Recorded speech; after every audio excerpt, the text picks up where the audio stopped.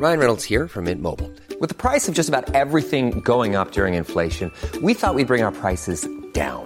So to help us, we brought in a reverse auctioneer, which is apparently a thing.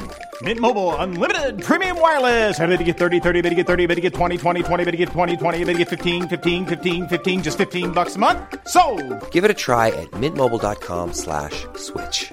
$45 up front for 3 months plus taxes and fees. Promo rate for new customers for limited time. Unlimited more than 40 gigabytes per month. Slows full terms at mintmobile.com. Spring is my favorite time to start a new workout routine. With the weather warming up, it feels easier to get into the rhythm of things. Whether you have 20 minutes or an hour for a Pilates class or outdoor guided walk, Peloton has everything you need to help you get going. Get a head start on summer with Peloton at onepeloton.com. Footy Prime, the podcast, presents the Weekend Wrap Show.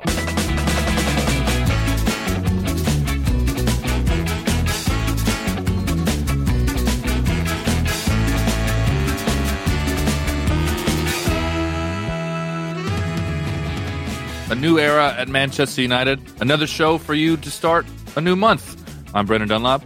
Very happy to be joined by the host of the show, James Sharman. How are you, buddy? I'm doing good, B. Excellent to join you once again on this Monday morning. And I'm missing Forrest. We are. But hey, we'll find our way through this. That's why I didn't set you up as the guest, because technically you're the official co-host in that official co-host seat that Craig Forrest is usually in, but he's busy. So I'm no longer just the guest of the show. I'm now actually... You've won promotion. Yeah. Today you are the co-host of the show that you usually host. That's all right. I like it. Yeah. It's like being the assistant to the assistant manager or something. The great thing is that in this situation, you have no idea where I'm going to go. Like, I could lead with MLS Cup playoffs. I could lead with... Please don't. The Canadian Premier League. It's got a new champion. Hey, come on, Pacific. We will get to that. Yeah, Pacific FC, if you missed it. Upsetting Forge FC at Tim Hortons Field in Hamilton. The first time that Forge was able to host the final at home, and they come up short 1-0. Let's talk about another 1-0 result first, because Manchester United have a lot of the attention, and the Ralf Rangnick era has started with a victory. And the big news on Monday morning is he has a new member of his coaching staff that MLS fans, and particularly Toronto FC fans, will know and be shocked to see that Chris Armas will be on the Manchester United touchline as of next week.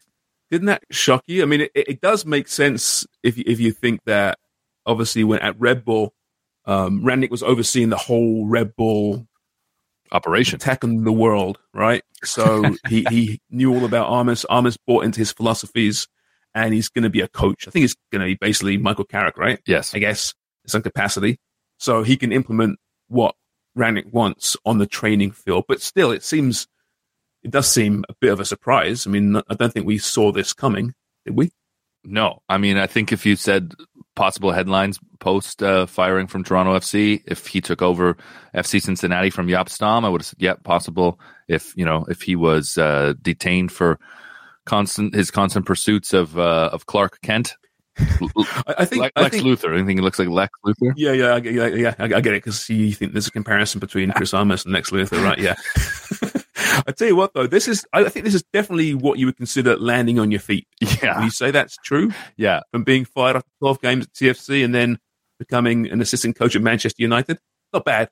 Good for him. The other side of the coin to use that phrase would be failing upwards, is what some people would say. But yeah, I'm not taking any shots at him. I mean, it didn't work out in Toronto, and there's a lot of factors for why it didn't work out in Toronto, and that's the case with coaching.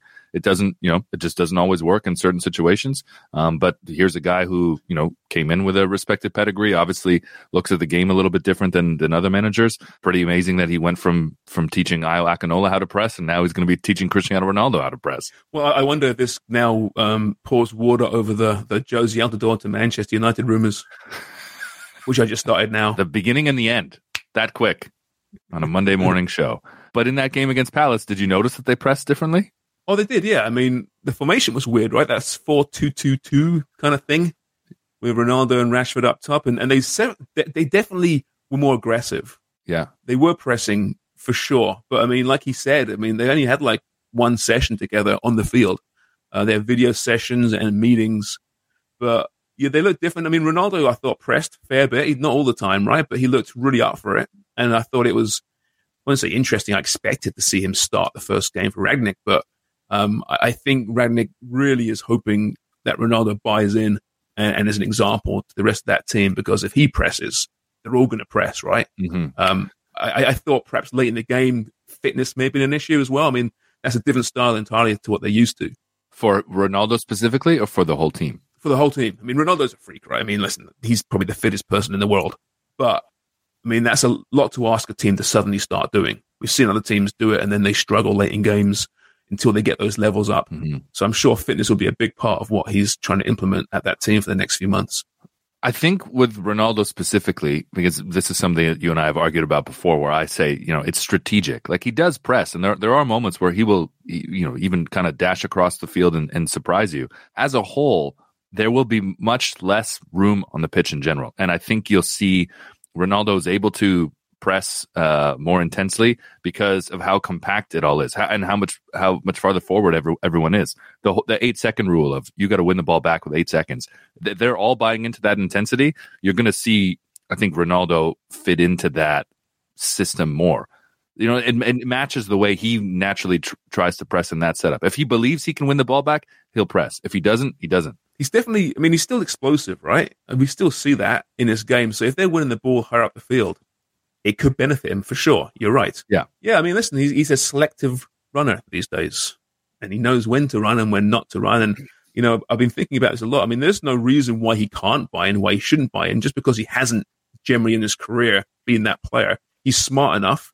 He's certainly fit enough. And I know he's almost 37. So perhaps he won't be able to be the same dynamic force as he was 10 years ago. And certainly he won't run as much as a Rashford, for example. But maybe in those selective moments, he will, and he can still be a force. We'll see. I'm really interested. Honestly, I know we have fun going back and forth with Ronaldo, but I do respect the guy. And I'm really fascinated into how this works out. I hope he doesn't sulk. I hope he buys in. Because, listen, so far it seems to be working. I know it's early on in the Rangnick era, but wins are wins, right? And they are still not falling too far out of top 4 football.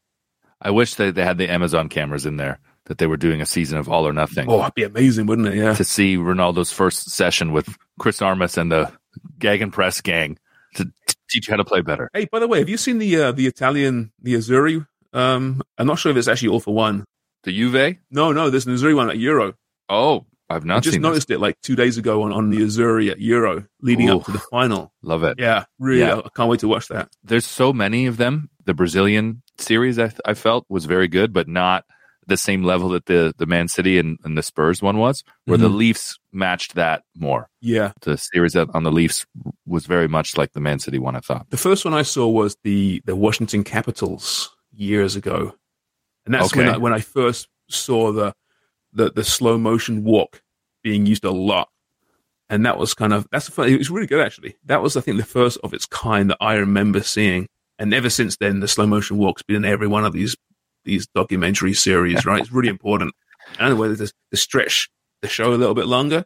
It just looks dramatic. Someone walking can look so dramatic if it's in slow motion. One thing that I love is that how they've allowed, I think, Deitch says this, that he doesn't enjoy these shows because he feels as though there's a presentation. Everyone's aware of the cameras. And in certain situations, you can definitely see that. There's guys, obviously, that in any room that would play up to a camera.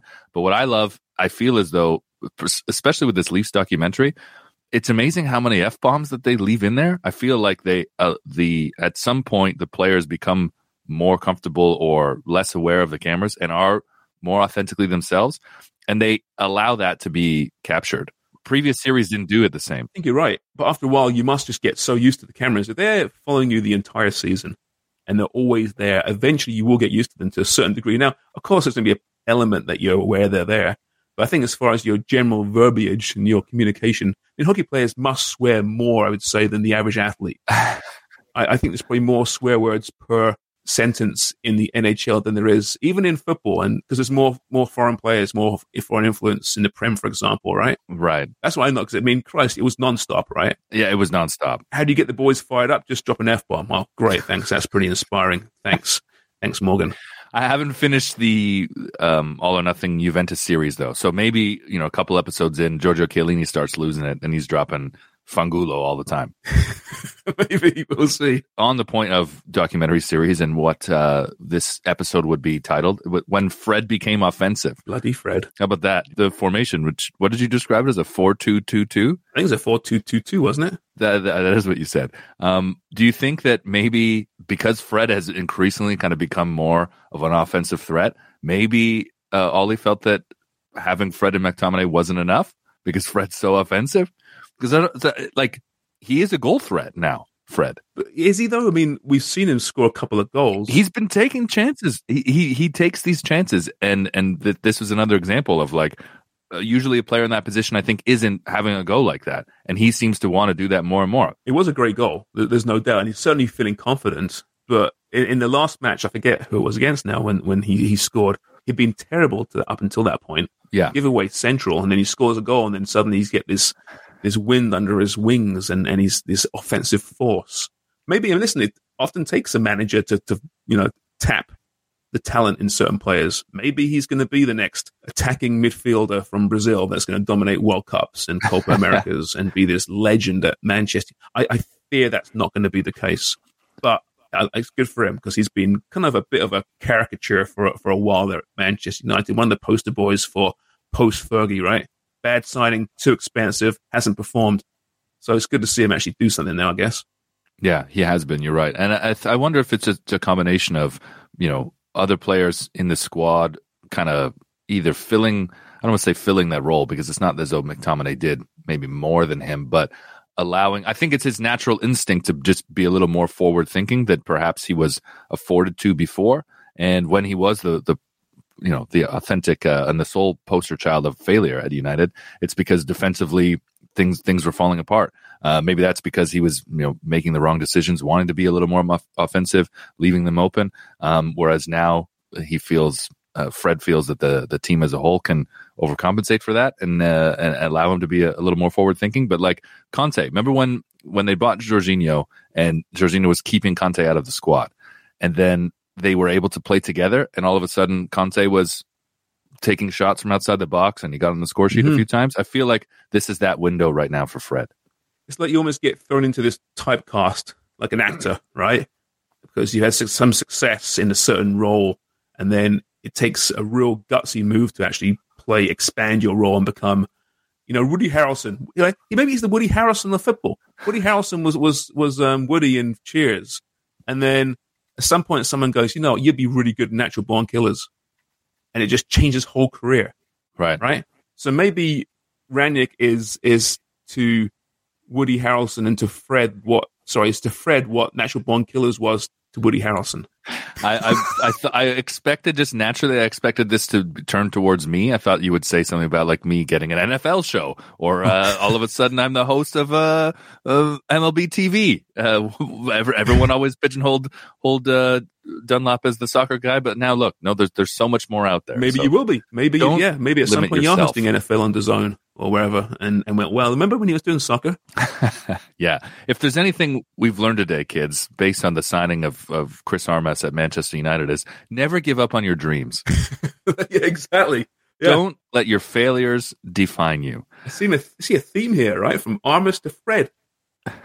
Absolutely. Ralf Rangnick looks amazing for 63. He does. He looks young. He's got a kick in his step, hasn't he? Like, I don't know what, Korean facial creams he uses, but he definitely does not look 63 years old. Yeah.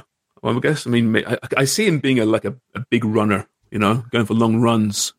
He's such a, fitness is obviously a big thing for him, and like long runs when he just like listens to podcasts like ours and just podcasts so much.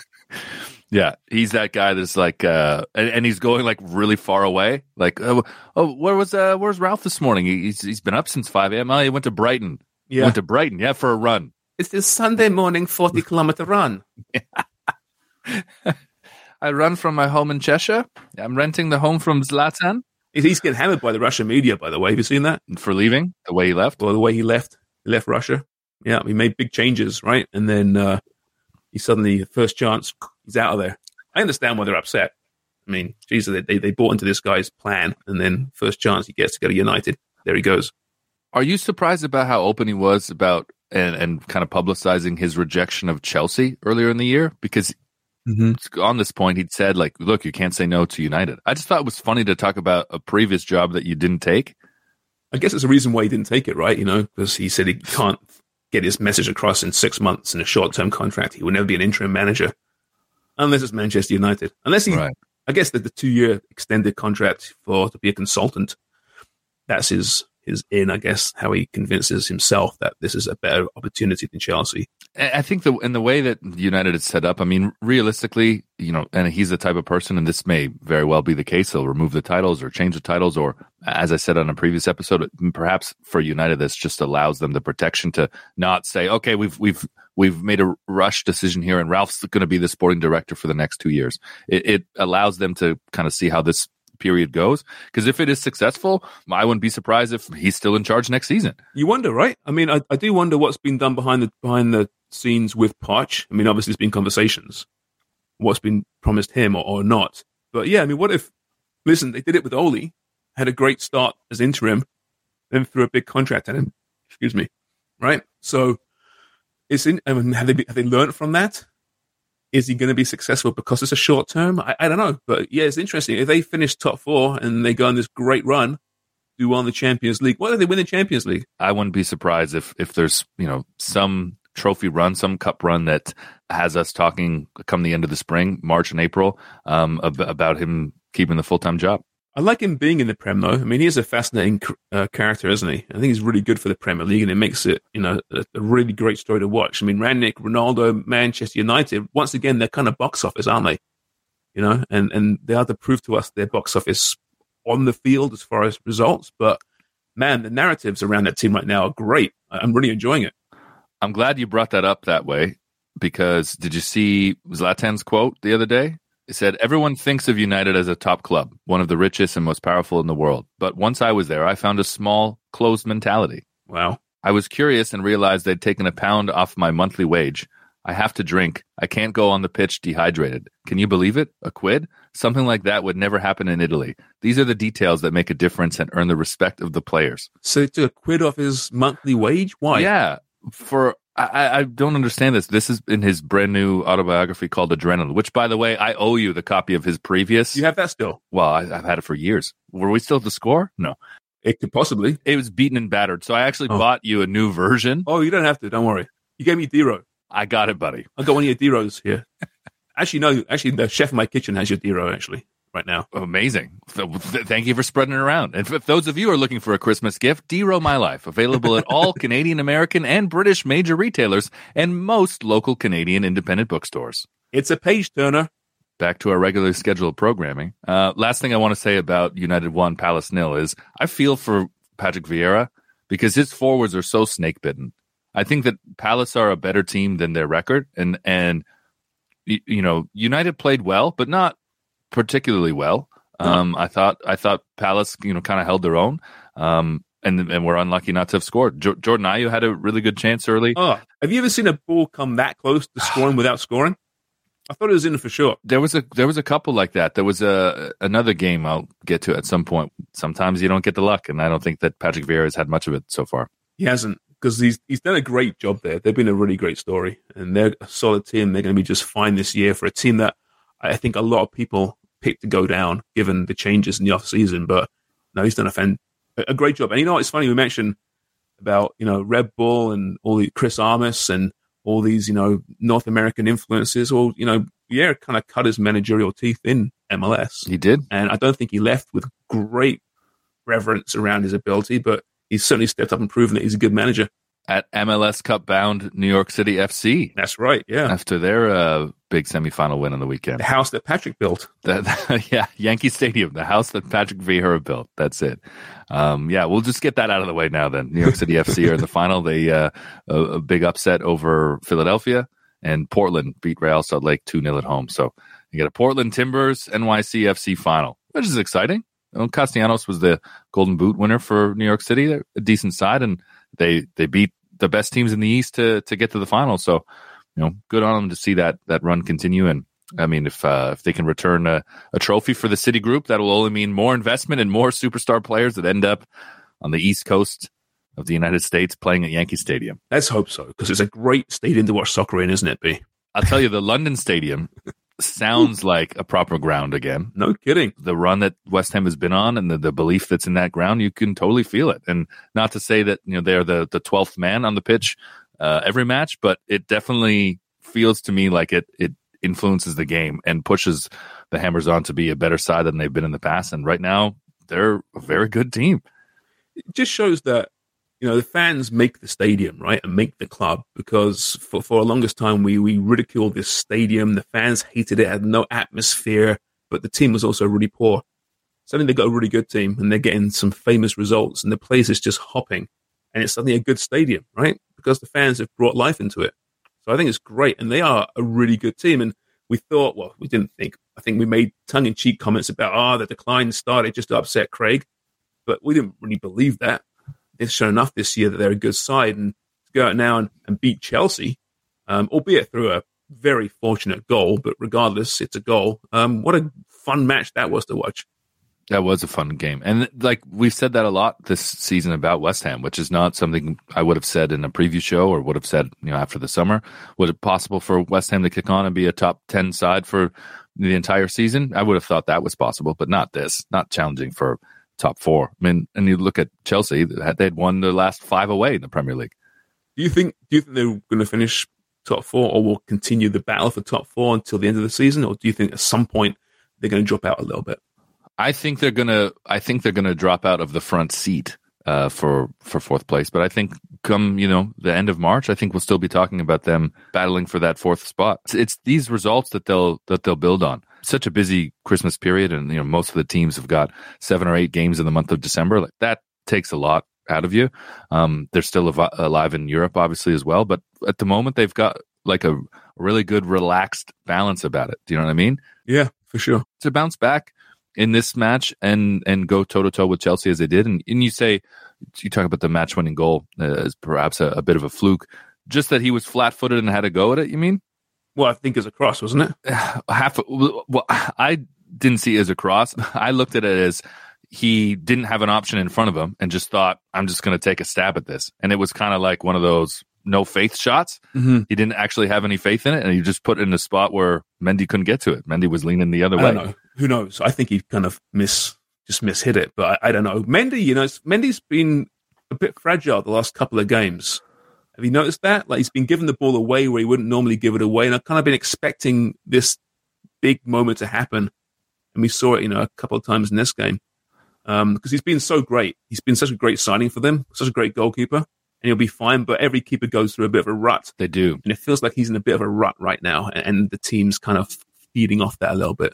Yeah, strange game, obviously, and that foul. You don't see too many keepers of his or Allison's ilk, kind of make that error, but you kind of get caught in no man's land, and it just happens, right? So yeah, and even like the winning goal. I mean, I wish Craig was here so we could actually ask him his thoughts. I was about to say, yeah, I'm sure our audience is appreciating you and I talking about this, top class goalkeeper decision making. But yeah, I'm kind of with you. I think they will eventually drop out a little bit, but I'm seeing enough in this team that they're going to be in the conversation for a while yet.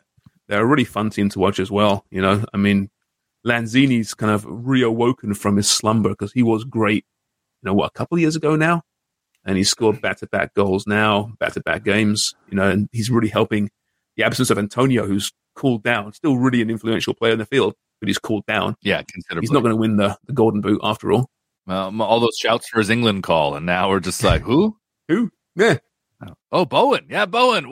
Hey, I like Jared Bowen a lot, don't you? Isn't he a great player? He's a fun player. He's a young player. He's so energetic. What a gem. He's good.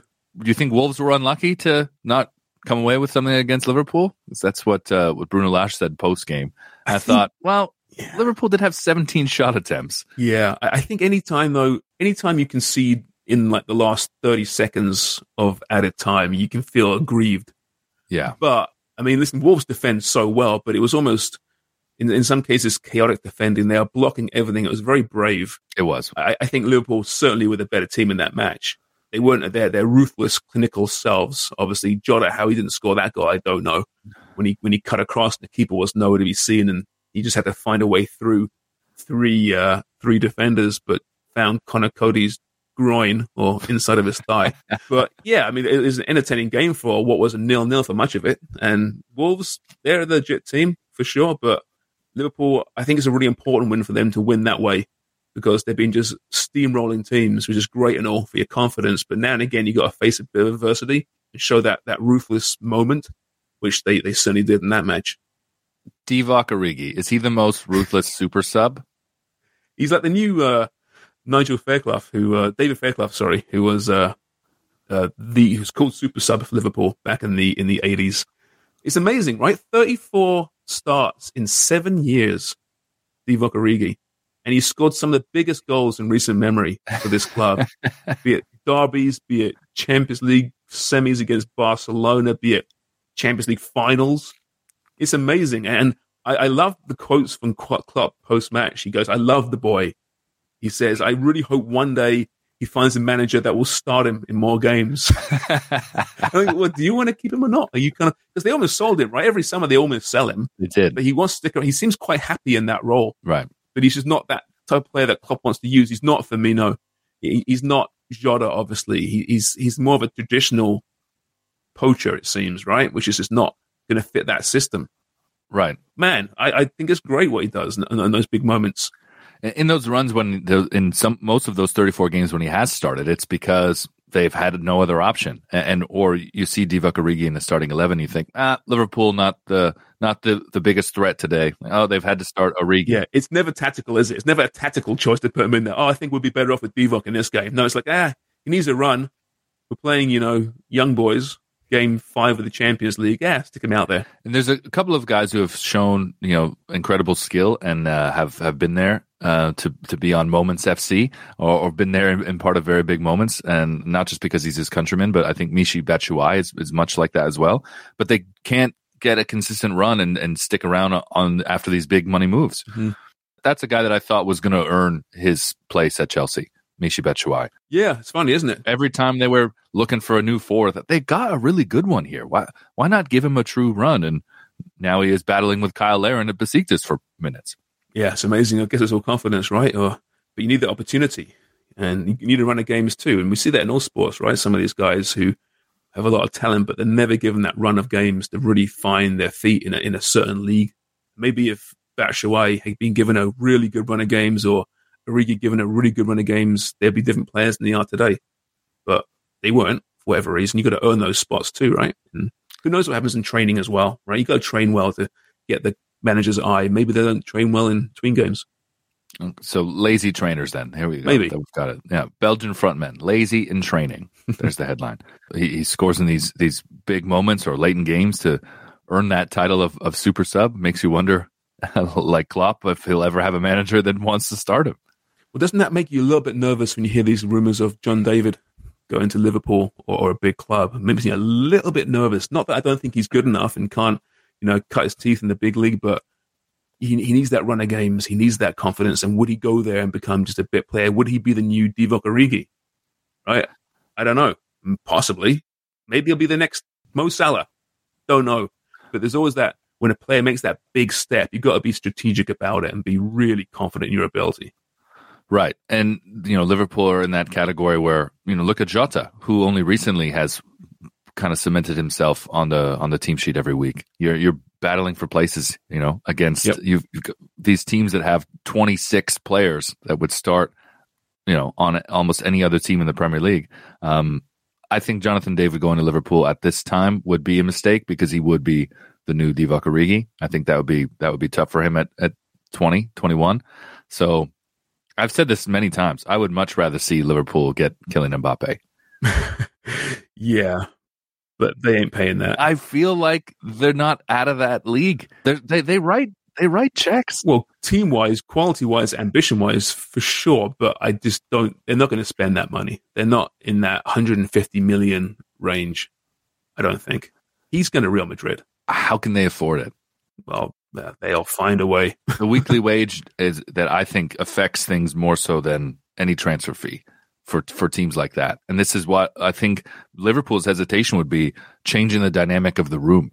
If you bring Mbappe in on 390, 400, or shit, maybe it's more, then how can Jordan Henderson make 100? Yeah, I know. And Liverpool were always kind of in that tier below the others, much like Spurs is kind of in that lower tier of weekly wages, that you bring in a player like that and it changes the entire dynamic of the room. Do you consider Liverpool a super club? Do you not, because of the wage structure? Yeah, and that's, I think I'm not saying from a footballing standpoint or a history standpoint. I'm saying you got PSG, you got Real Madrid, you got Man City. Maybe you can put Chelsea in there. Just teams that don't really care about finances at all. There's not really a budget per se. I'm not saying they've been reckless. City's done really well in the market. They've signed the right players at good prices, but Liverpool's not going to compete financially with those clubs. I think they're a tier below there as far as the talent they can attract. Even when they went out and got Virgil van Dijk for 75 million and Alisson, right, they still sold Coutinho for 120, whatever it was. So it wasn't like they're just outlaying that money. Right. They offset that. Mm-hmm.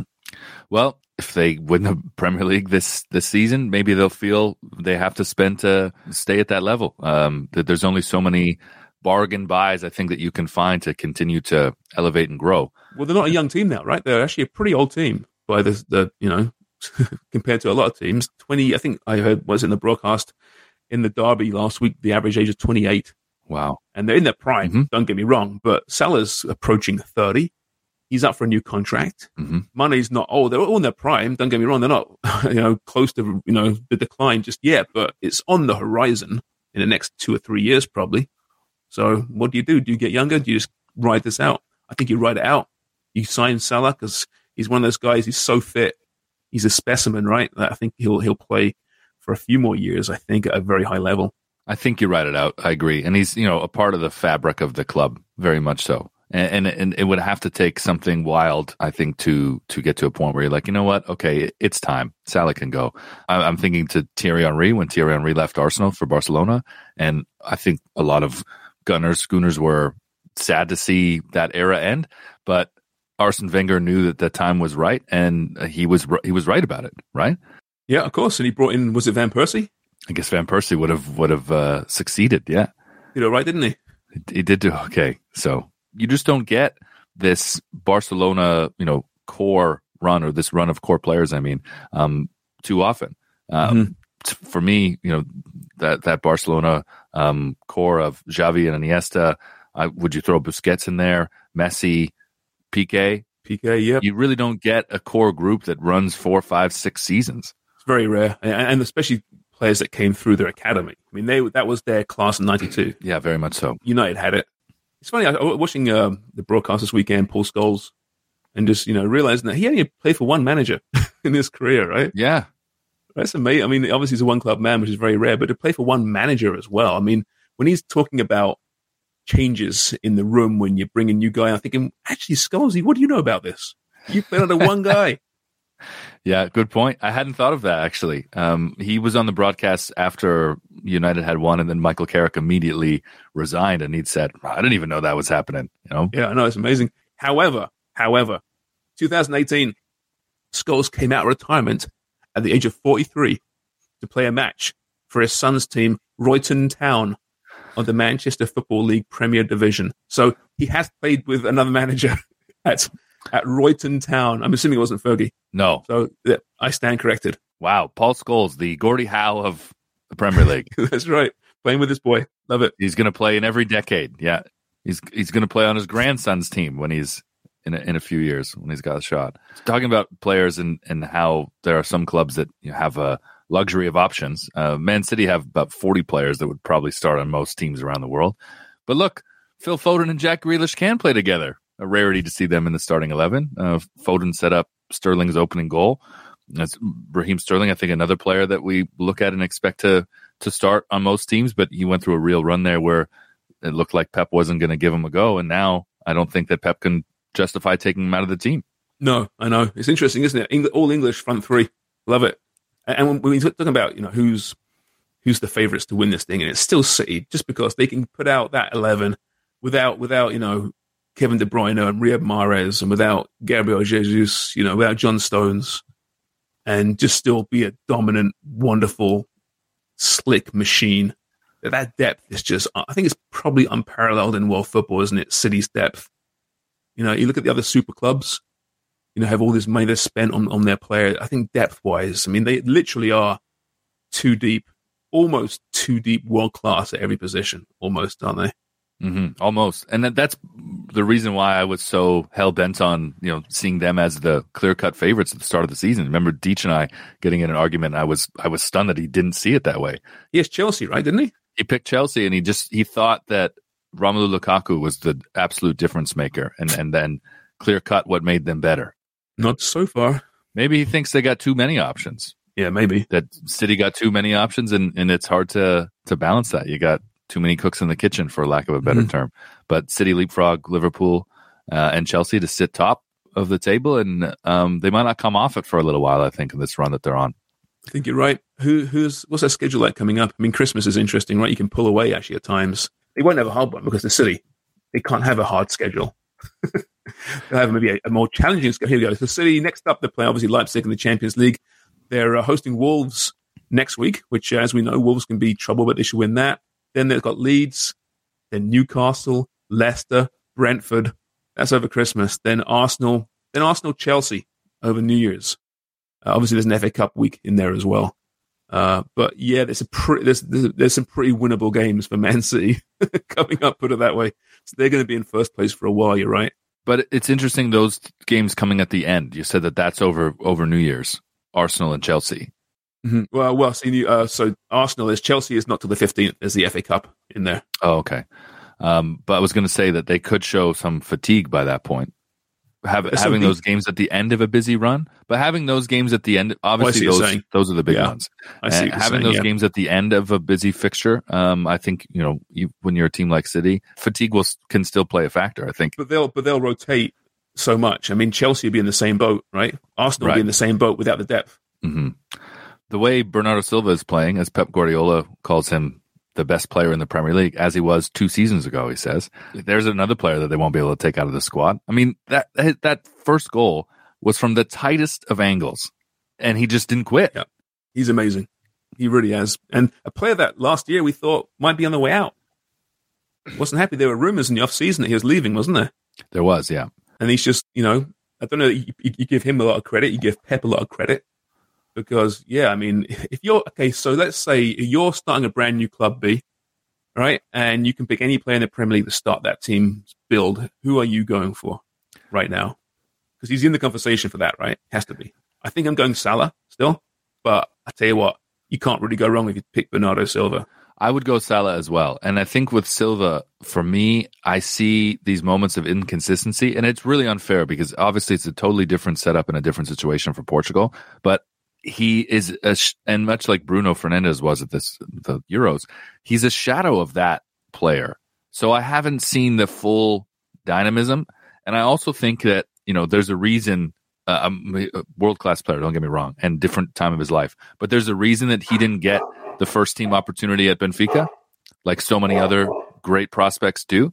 And so there was some element of his game that they didn't see at that time. And, he's evolved his game. Don't get me wrong. I'm not taking a shot at him, but I think that he's not quite in that conversation yet. Much like, it took Salah, I think, a season or two. He had to show with another stellar season at Liverpool that he was world class and at that level. Do you know what I mean? Yeah, the longevity, I think, is important. You can have a guy that pops up and has a great few months. He's got to do it over time. The track record, like it took Salah a long time to prove that he was world class, and now there's no doubt. Well, I think we just didn't believe it with Salah. He always was world class, but having seen what he did at Chelsea, which wasn't much, and then he turned heads at Roma. Okay, well, remember when he signed? I thought, that's nice, Salah's a decent player. But that first year at Liverpool, he was so great. I don't think we completely bought into this guy being a guy that's going to be a perennial 20-goal scorer, and he's proven that to us for sure. Correct. Yeah. But, it took a while. All that self-doubt. He can't be this good. Surely. I saw him at Chelsea. He was useless. And then, boom, here we are now, 4 years later, whatever it is. And he's, at this moment in time, I saw a debate on this on the weekend and one of the broadcasts saying at this moment in time, he is the best player in the world. Yes. And it's not to say that he's not better than Messi. He's not. But at this moment in time, taking this weekend and this current little time in the season, there's no one playing better football in the world than Mo Salah. Except Bernardo Silva, according to Pep Guardiola. is a debate to be had there for sure. God, I just hope that he and Jota can score some goals against Turkey and Italy in March. How the hell? We discussed that. All these players you mentioned, these individuals you're mentioning, how the hell Portugal are where they're at, I don't know. You know what? It's Ronaldo's fault. He can't. He's the problem. All these guys are brilliant, but they're just too much of a focal point on Ronaldo. Well, he's definitely the common denominator. I'll say that he's the factor as to why it is so different. They can't play, with a front three in that style. Give me 1 second. My dog has appeared with one of my daughter's stuffies in his mouth. Uh-oh. A few moments later. What would have happened if I just saved this from an awful death? Is that one of the dogs from Paw Patrol? I don't think so. Don't know what it is. It's not a dog? There's so many of these bloody things. No, it's not a Paw Patrol thing. She's past Paw Patrol. She's pretty past stuffies too, to be honest with you, but she's hanging on. This is Portia. I'm a Boston Terrier. You can take me anywhere in the car. I sit in your lap or right beside you when you nap. What you've listened to, Footy Primers, is James Sharman winning Father of the Year award for rescuing Portia from the jaws of his giant St. Bernard mix. Is that what she is? No, Burmese mountain dog mix. Love it. She hasn't been walked this morning yet, and she's being what is she doing? Sorry, she's something else. I got to walk her after this. Yeah, I'll pick up the pace here. We can wrap up some of the rest of these games. Spurs 3, Norwich 0. Lucas Moura was absolutely outstanding. That goal, he had 4 orange shirts around him. It reminded me so much of that epic Champions League semifinal goal against Ajax. Mm-hmm. Pure class. Here's another guy that has shown world-class ability, but hasn't been consistent enough to earn the world-class tag, I think. But when he brings it out, God. Oh, that goal, he got all of it. Talking about putting your laces through the ball. My God, he just blasted that top shelf. I love that goal as well. The old give and go and then the patience. It was superb. And, Harry Kane isn't Harry Kane right now, but he's still not playing horribly. He's not finishing, but he's playing quite well. And now, actually, he's not the focal point so much. So I think Spurs are doing some good things at the moment. And Heung-min Son is just doing what he always does, it seems. They're okay. And I think they're a point or two back and forth with a game in hand. They're unbeaten in the Premier League under Conte. And, talking about Kane not being the focal point, I think that's what Spurs recognized that they needed and what would be impossible under Nuno Espirito Santo was to take the spotlight off, because it was, how is this going to work with Kane wanting to leave? They started off very poorly. Nuno seemed to just play more and more conservative and be afraid, and it just seemed totally broken. But you bring a new manager in who has clearly empowered a lot of other players on the team, and now we're not talking about that. And Kane almost had a goal. That first half chip shot, I thought he was going to put that in. Surprised that he didn't. Does he look thinner to you, Kane? I was thinking, I don't know if he's just got like a new lineup. He got like a tighter haircut, but I thought he looked thinner watching that game. Yeah, maybe. Maybe he's lost a bit of weight. Maybe he's put a few pounds back on. When someone's been sick, I feel like you're like this. When you've been away from work for a few days, you're sick, you come back and you look 10 pounds lighter. Mm-hmm. That was the vibe I was getting from Harry Kane. I need to get sick more often then in that case. Yeah, I don't know. It's weird. But I'll tell you this much, though. When people question managers and the influence managers have on teams, and do you really, I think people say, do you actually need managers? Just put the players in. Clearly, managers get the most out of their players, good ones, right? Because this is, although they're not the finished product by any stretch, they're certainly a different unit now than they were pre-Conte, clearly. So he's doing something right, that's for sure. FIFA's always looking for new ways to make money and cash in on the golden goose that they have. Why don't they have, instead of a World Cup every 2 years, we should have a small international tournament in between the World Cups, a small international tournament with no managers. That would be amazing. Yeah. And just let the players, and if you really want to go crazy, we'll make it 7v7. I think it'd be better, be more fun. I think it'd be better football, less tactical. There'd be a lot of fights, be a lot of infighting. Yep. I think, oh yeah, Craig was talking about insurance being a problem with international federations back in the day. There's no insurer that would want to jump on a managerless tournament where the players run the show themselves. It'd be so much fun though, wouldn't it? It'd be, yeah. I guess you always see leaders rise to the top, and there probably will be managers within the group. Just happens, right? We were talking about misses earlier, and I said that there was one kind of epic miss, standout miss for me. It was Adam Ida in that Spurs-Norwich game. But Pookie, I didn't see that. Pookie mishit this ball, and Adam Ida was in the 6-yard box, and he late reaction, wasn't expecting it, and he just, all he had to do was put it straight on, and somehow he put it back towards Pookie and missed the net. I mean, Norwich had a number of chances, right, in that game, in fairness, right? I'm happy for Dean Smith. Yeah. He's got a big job. Sorry, my dog's being a jerk again. Sorry. Oh, no problem. You can go sort it out. 1 second, okay? Sorry. He's chewing up my blanket now. A few moments later. Sorry. I got this old blanket like I've had my entire life. My grandma made it for me when I was like, I don't know how old. And she sewed these patches on and these badges. And this arsehole dog is chewing it. So, sorry. I've moved it now. That's her way of telling you, listen, Dad, I know usually that you take me for a walk before 10:30 a.m. Yeah, that's exactly what it is. You're on that stupid technological device talking to some loser in his middle bedroom about Premier League games from the weekend. Young dogs, you know about it, but young dogs, they're not exercised, they're jerks, and it's purely my fault for not getting out first thing this morning as usual. Anyway, sorry. What are we talking about? Misses, Pookie, Norwich, yeah, Dean Smith, he's got a tough job there, we know that. I think they're still going down. I think they're still going down too. They're bottom of the... His replacement, by the way, at Aston Villa, you must be pretty happy. Not to sorry to take over the hosting duties here, but I know you're gagging to get to this gun.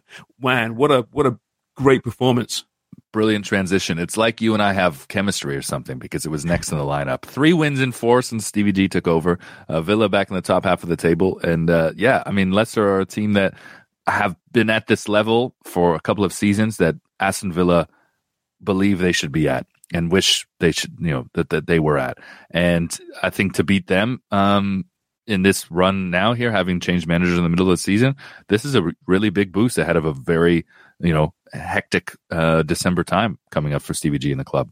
And he's saying how he had to yell at the team at halftime and really give him, a wake-up call. And we've seen really good second-half performances from this team. So I think Stevie G is the real deal. I think he's going to be a really great manager, and he's getting the most out of these players. Nakamba was really good. Marvelous, you would say. Marvelous Nakamba. What a freaking name, eh? Amazing. Really good.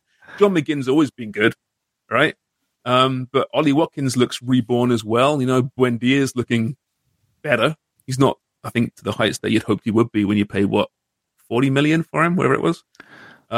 Ramsey looks like a kid that's going to be something pretty special. So overall, I like Villa a lot right now. They're going to be a top half team, and there's a time there that that was very much in doubt.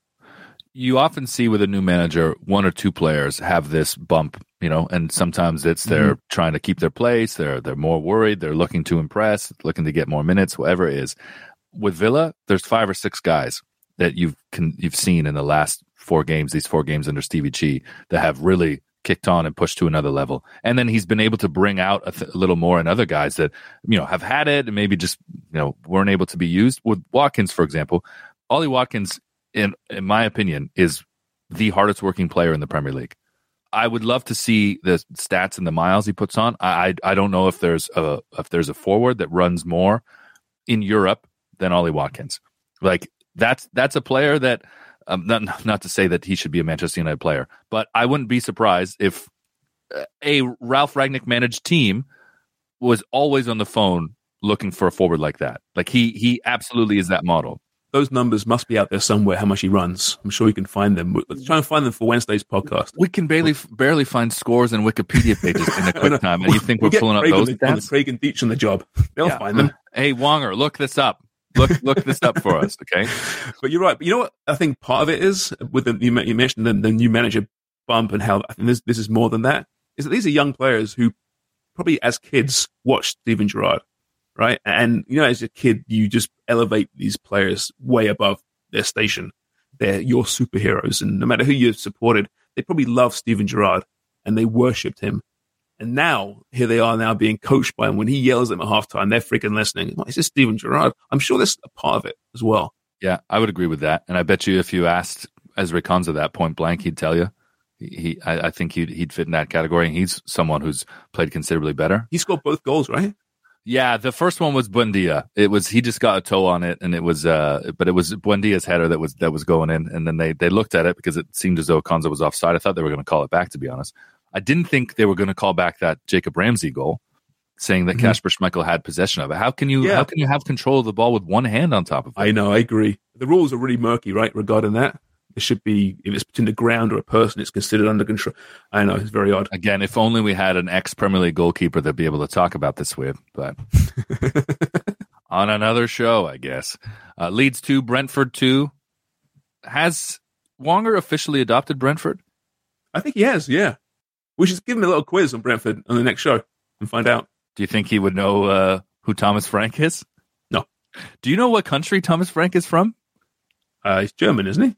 No, I thought that as well, and I thought, no, it's somewhere else. It's somewhere like Liechtenstein or like one of those places. No, he's Danish. Is he Danish? Yeah. Thomas Frank? Okay, well, I guess so. That could work. Two first names. Must be any Danish coaches in the Premier League history?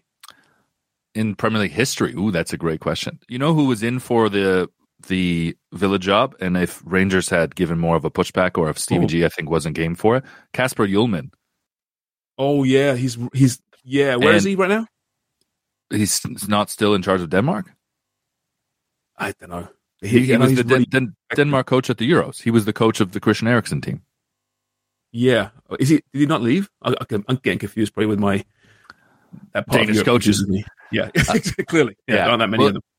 I always struggle to find him online because I never remember how to spell that name, because it's pronounced Hjulmand, but it's not written like that at all. Yeah, I don't know.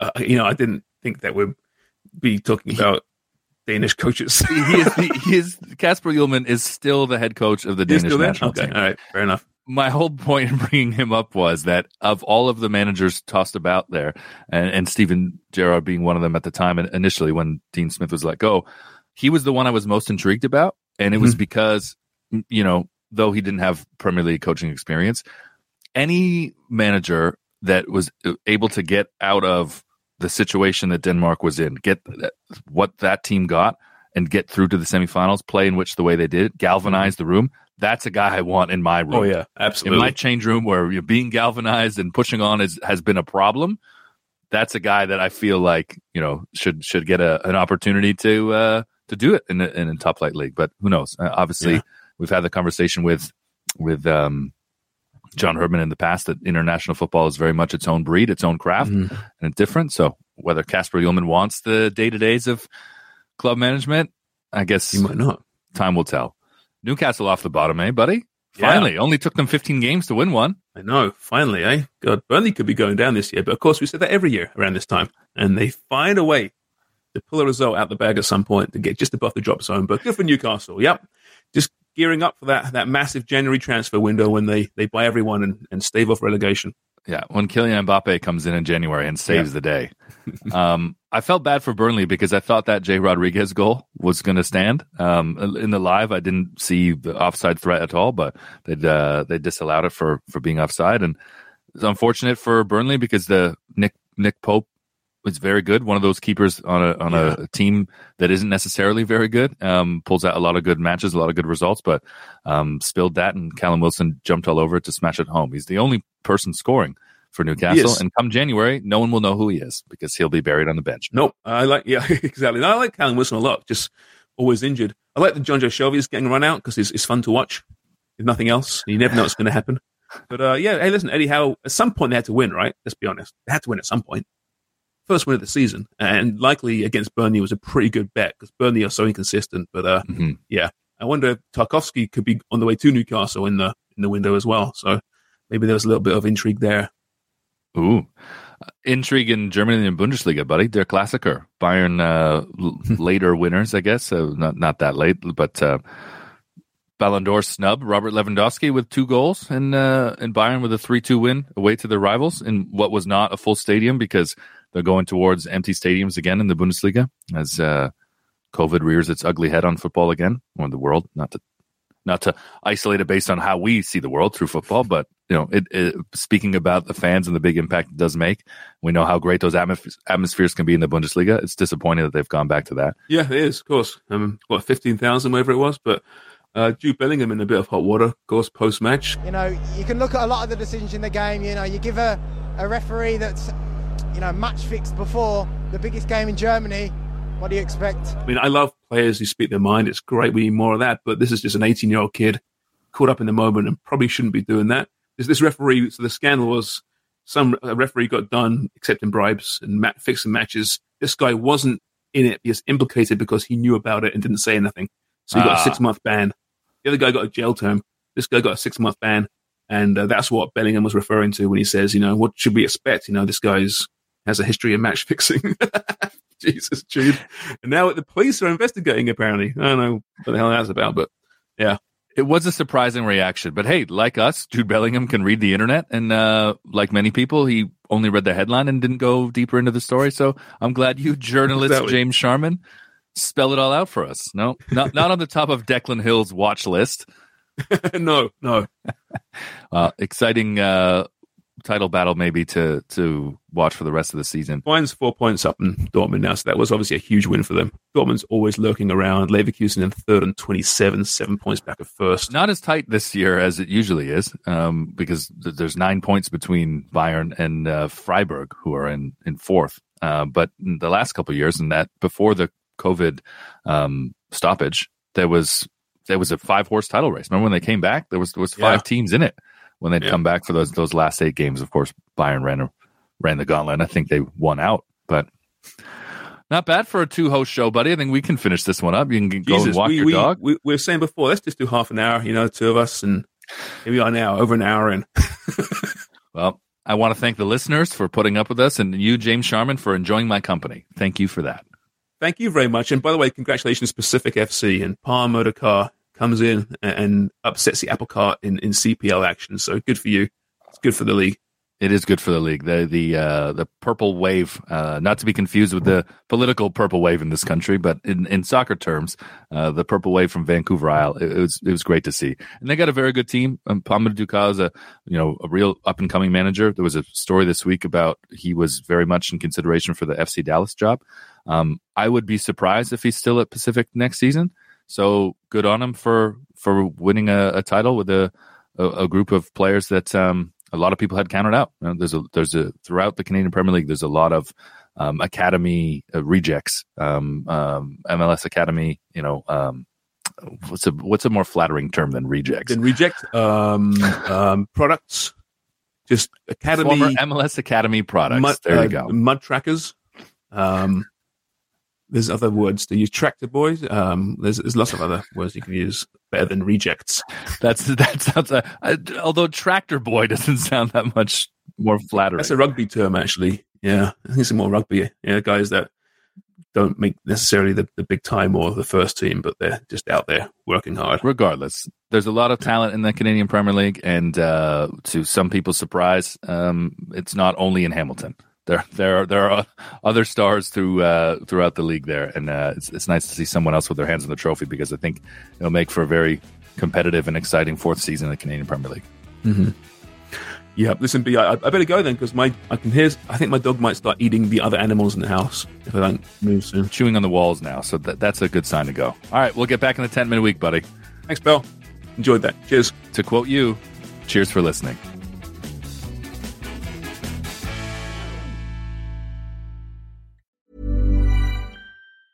Planning for your next trip?